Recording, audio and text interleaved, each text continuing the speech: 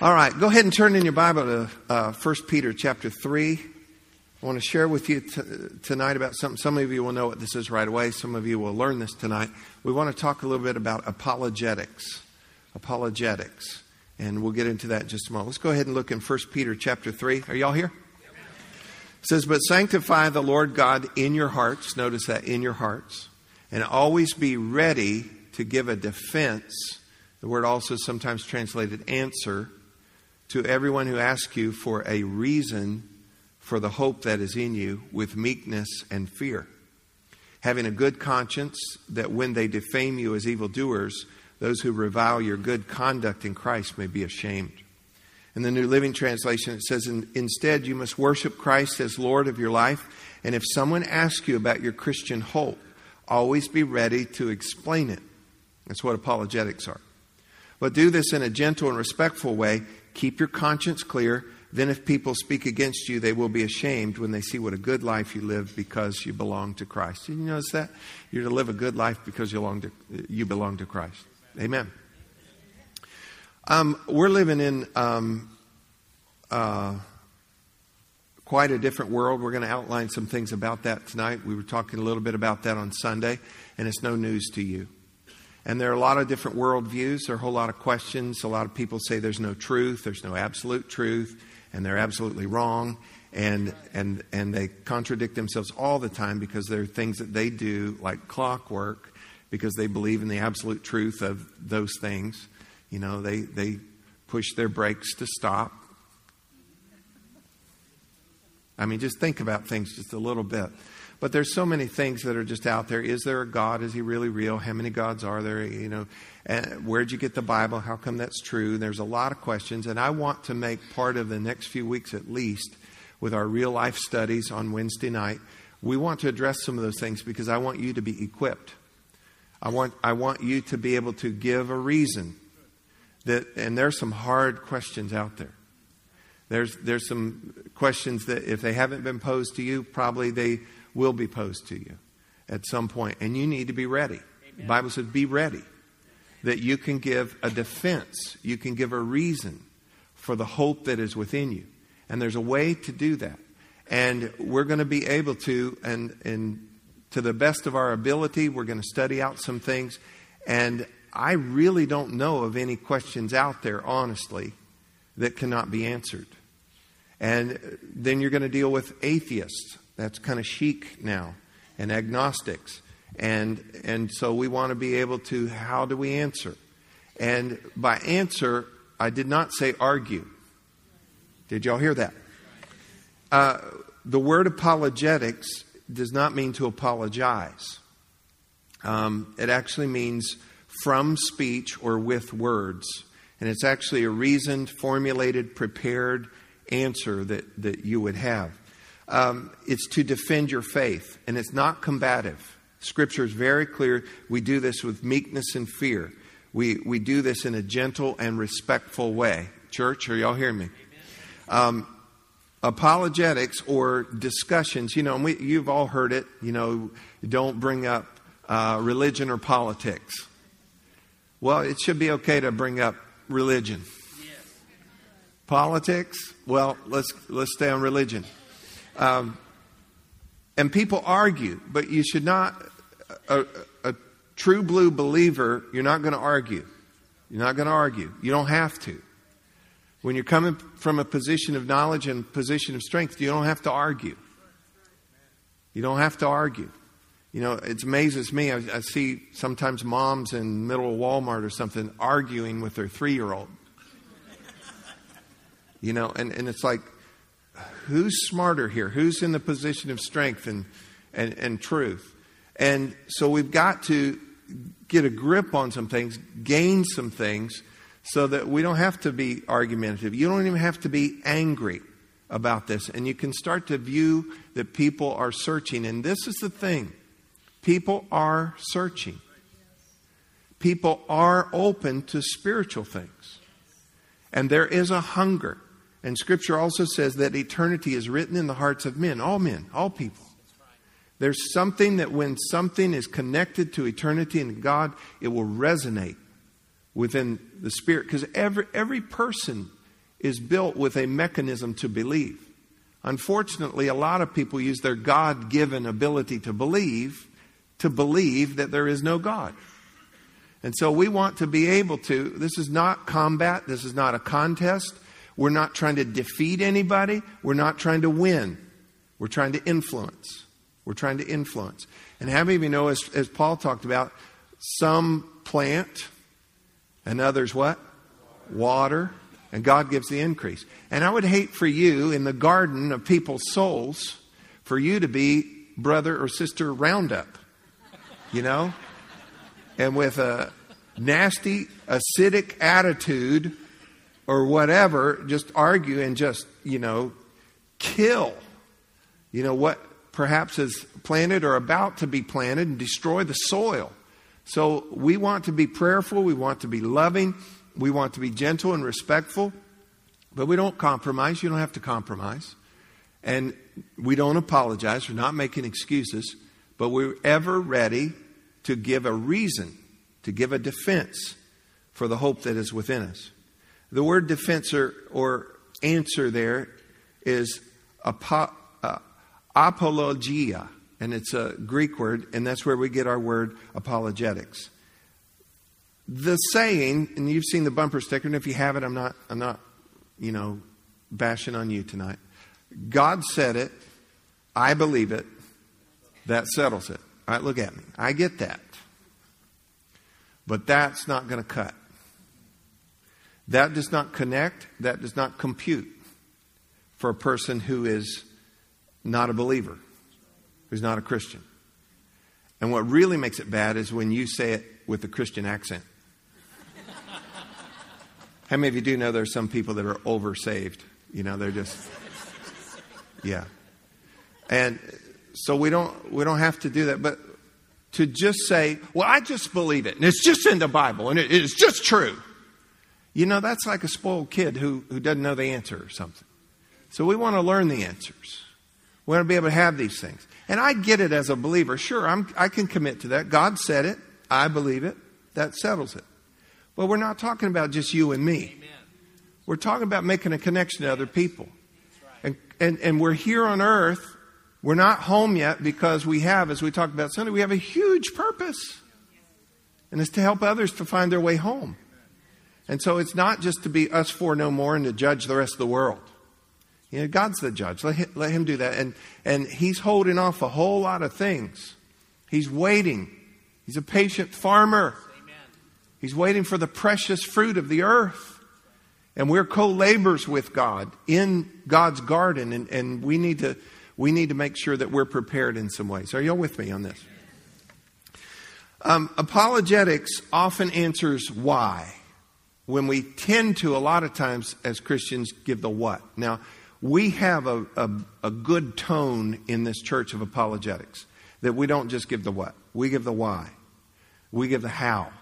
So our messages are not just, here it is, because then you end up dogmatic. We want to know how to apply it. We want to know what difference that makes. And so there is a good tone of that. But I want us to really purposely focus in on that. Sometimes we just give them what the gospel is. When a lot of times people want to know why. Why should I believe the gospel? What difference would this make in my life? If the doctor tells you need this, you need to take this. Well, be sharp enough to just say, why? Tell me what this is going to do. How would this help me? And so many things, we need to understand the why so that we can share the why with others. And I think we need to grow and improve in that. The first part of that verse 15 says, sanctify the Lord God in your hearts. Everybody say in your hearts. It actually has to do with your soul, because this has to do with intellect and will and emotions. So it's rational. It's also emotional. It's heart. It's mind. It's soulish. Well, you've got to get something settled in your soul, because the Psalms tell us that the fool has said in his heart that there is no God. So this is kind of the battleground, if you will. This is the playing field, if you will, of settling things. That it is not just rational, okay? We need to know some rational things, some reasons. We need to be able to have some logical discourse. But there's also an emotional part of it. There's some other things that we can't explain. Remember in John chapter 9, there was a young man, he was blind from birth. And Jesus came along, and long story short, he spit in the clay. He made mud. He put it on his eyes. And he said, now go wash in the pool of Siloam. Siloam means sent. It's kind of a double meaning there because Jesus was sent to do this. And then he sent this young man to go get his sight. He felt his way around. He got help. He went to the pool of Siloam. He washed and he could see. Well, this fired up all the religious people. Well, y'all look at me. We don't want to be religious. Amen. And they just had a fit. They were just trying to find something wrong with it. You know why? Because they couldn't do it. And instead of rejoicing about it, they couldn't do it because they were so lost in all their laws and rules and knowledge and all that kind of stuff. And suddenly this guy he was blind and now he can see. I mean, that's a pretty awesome thing. And they said, well, it happened on the Sabbath. I don't care when it happened. I don't care when it happened. Awesome. So they start interrogating people. You weren't blind. Yes, I was. Been blind my whole life. They're asking people, is that really the guy that was blind? I mean, they've got committees going around investigating all this. They went to his parents. This is not really your son. Yes, this is our son. He wasn't really blind. Yes, he was. And then they're pressuring them because they said, if anybody chimes in and says that Jesus actually did this, we're going to kick you out of the synagogue. So they came back to the parents again, and the parents pretty much just said, hey, he's old enough to answer for himself. Go ask him. So they come back to him again, and he says this. He said, you guys didn't listen the first time. I told you. I don't know anything about the guy, really. He came up, well, do you think he was a prophet or a sinner? With my situation, I think he's a prophet. So they ask him more and more stuff, and then finally he says this, okay, guys. He goes, I can't answer all your questions. I don't know all those things. But this much I know. I was blind. And now I can see. And I'm going to tell you something. Listen, a person with an experience is never at the mercy of a person with an argument. And no, maybe you're not going to be able to dissect the Hebrew and the Greek, and we're not going to be able to get, all our systematic theology all correct, and I'm missing this, and I'm forgetting that, and I wish I could remember that, and I don't even remember the order of the books of the Bible, and I can't name all the disciples, and I don't know all those things, but you know what? I used to be a mess, and I didn't have peace, and I couldn't sleep. And I just know that he came into my life. And he forgave me, and I got peace. I can sleep. He works things out for me. So you have to have the rational, logical part of it as best you can. And we're going to add on to that. But you know what else you got to have? An experience with God. Pastor John and I have been praying, talking about this. We as a staff have been doing this. We want every time that you come here, we want you to experience God's word, God's presence. That beyond what we would, hey, that was a good song, or wow, that really made, that discourse on the word was really good. Well, yeah, it better be on both ends. But we miss the whole point if you don't come and experience God in His presence. So I want you to learn, and I want you to enjoy. I want all those things, but I want you to leave here. The goal is that you would leave here. When we say church days affect the rest of our days, that's not just because you got a really great cafe. I got 4 good friends there. Good and good. But that something's happening. Something's happening. And I'm telling you, when you can look in the eyes of a person and say, you know what, I can't answer all your questions, but I used to be a wreck. I know people. There's some people here tonight that you were addicted and you're free. Depressed and you're happy. Broke and then you're blessed. Lonely and now you got too many friends. Having to thin the herd. But are you hearing me? There has to be that part of it. And I want you to hear this. A man with an experience is never at the mercy of a man with an argument. So we want to learn. We want to get some things in place. But most of all, it's what He did, what He brought, who He is in your life. Can I get a good amen on that tonight? All right, we're going to take just a few more moments here, because there's some things you're not going to be able to explain.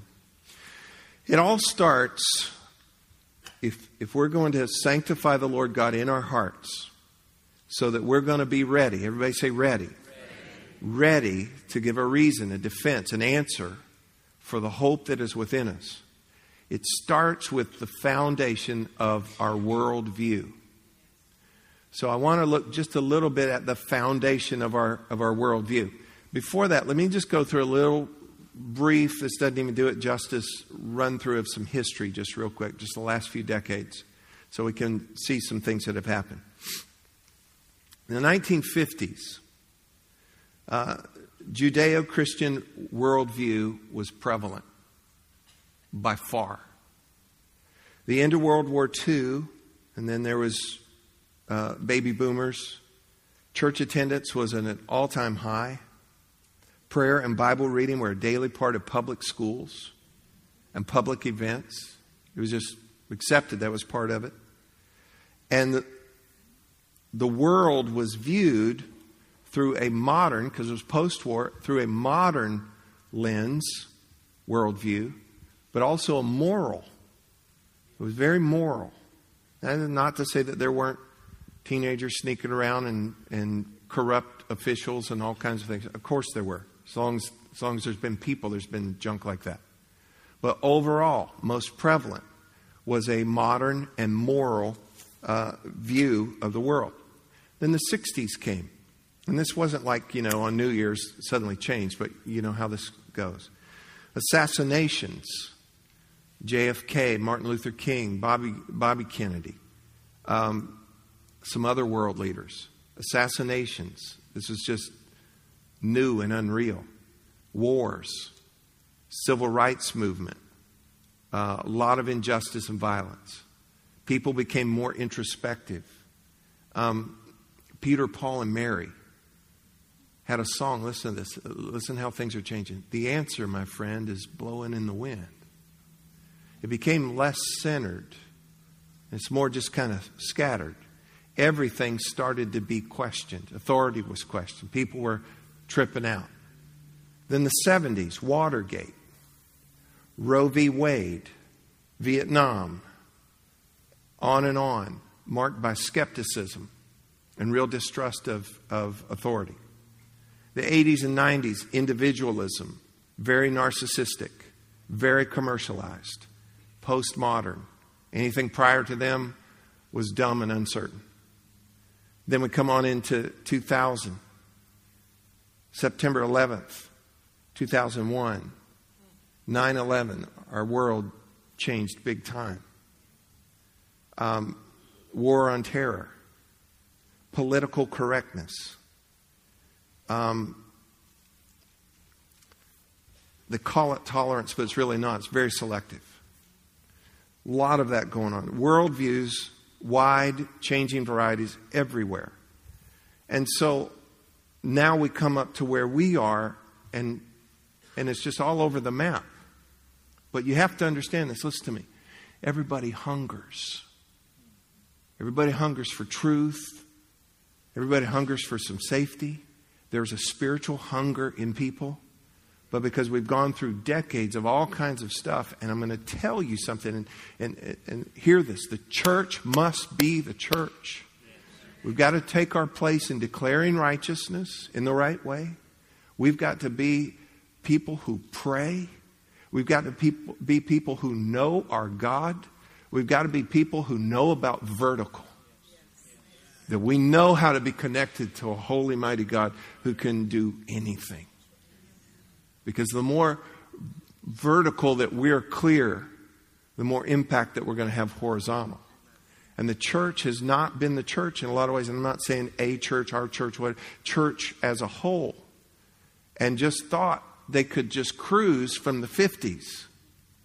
That we can just, it's all good and everybody loves Jesus, and I just can't understand why they don't pray in school. And, and all kinds of things have just come unglued. So we are where we are. So what we have to do, and how many of you know there's going God's going to do a lot of great things in the end times. Yes, amen. I mean, God's still able to save. And let me tell you something. I heard this the other day and I just kind of cringed at it a little bit, but it's so true. And the minister that was teaching, he talked about the light of God, and he talked about how it's kind of moved and how it was so centered here. And it's in Brazil and Argentina and parts of Europe. There's revival and churches growing like you would not believe. So we need to push ourselves out of our American Christian pride. We got some catching up to do, folks. And my prayer is God, if you're doing anything anywhere in the world, do it here. Do it here. Do it in our homes. Do it in our church. Do it in our lives. He's able and He wants to. And He's looking, the eyes of the Lord are running to and fro throughout the whole earth to show Himself strong on behalf of those whose hearts are loyal. The Hebrew word also means friendly toward God. It's inviting. And we're inviting God. Do it here. Do it here. Everybody say, do it here. And that means not just here. It's in your life, in our community, in our nation. Amen. Well, let me just introduce something here and we'll continue next week on this. The very foundation of our worldview. I don't want you to leave without this. First verse of the Bible. First chapter, first verse. And here we go. Genesis 1:1. It says, in the beginning, God created the heavens and the earth. Everybody read that with me. In the beginning, God created the heavens and the earth. Let's just take the first 4 words there. Read those with me. In the beginning, God. That is the foundation. That is the foundation of our worldview. Everything builds on that. I'm going to rush this just a little bit, but let me answer a couple of questions. When? It says in the beginning. You need to know that history did not begin in Genesis 1:1. That's not the beginning. That's the beginning of when all this started, this narrative started to be chronicled, where we kind of come into the scene. I want you to see a couple of things real quick, and this just excites me here. In John 17, verse 24, Jesus is praying his high priestly prayer, and he says, Father, I desire that they also, whom you gave me, may be with me where I am, that they may behold my glory which you have given me. Watch this. For you, the Father, loved me, Jesus, before the foundation of the world. So get this. God and love preceded all of this. John 17:5. And now, O Father, glorify me together with yourself and the glory, watch this, and the glory which I had with you before the world was. It's way before Genesis 1:1. Titus 1:2. In hope of eternal life. Everybody say eternal life. Eternal life which God, who cannot lie, promised before time began. Notice just so far, love was way before this beginning. God was way before this beginning. Glory, His presence and power was before this beginning. Eternal life was already in play. Do you see this? Scripture tells us that Jesus, the Lamb, was slain before the foundations of the world. This is an incredible God. So what are we talking about? This is the foundation of our worldview. Yeah, that's the beginning. That's what we stand on. But the real beginning, history did not begin right there. Before all of that, how much before? Forever before. Well, we can't conceive of that because our brains are roughly this size. And we wear one of these. We're in a little time zone. Did you know soon time will be no more? Amen. I shared with you on Sunday, in heaven there is no pain, no tears, no time, and no bills. Remember that one too? All right. Keep going here. And then in John 1:1, in the beginning was the Word, and the Word was with God, and the Word was God. Jesus existed. So that's all eternal. Let me go to one other part, and then I'm going to bring this down to a close tonight. When? In the beginning. Everybody say in the beginning. In the beginning. And then the second question, who? In the beginning, God. God in that verse is the Hebrew word Elohim. And it's a plural form for God. And it's our first glimpse and clue of the Trinity. And so, watch this. Genesis 1:1, then it goes on to say, in the beginning God created. Now the word created there, and I don't know this just by looking, but through reference and study, created is in a singular form, as if one created. But you've got Elohim, plural for gods. Are you with me on that? So just go ahead and think Trinity. Father, Son, Holy Spirit, all there, created as one. Together as one, they created. Then we go to Genesis 1:26. Then God said, Elohim, plural for God, said, Trinity said, let us, everybody say us, make man in our image according to our likeness. The next verse says this, so God created man in his own image. So we have this mystery of the Trinity. But it's important in your worldview that in the beginning, history, eternity, coming now, and now we join the story, the narrative. God, Father, Son, Holy Spirit. 3 in 1. We created, singular, as if one created. And how many of you know that creating is different than making? You've never created anything. And you're a master carpenter, a cabinet maker. You make, look what I created. You did not. Because you went and bought the wood.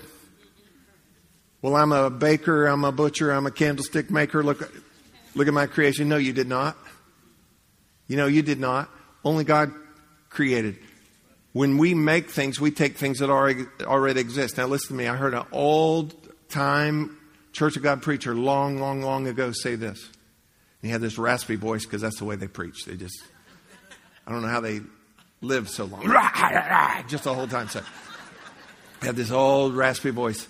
And he said this. God, Creator God, made everything, took nothing and made everything and hung it back on nothing.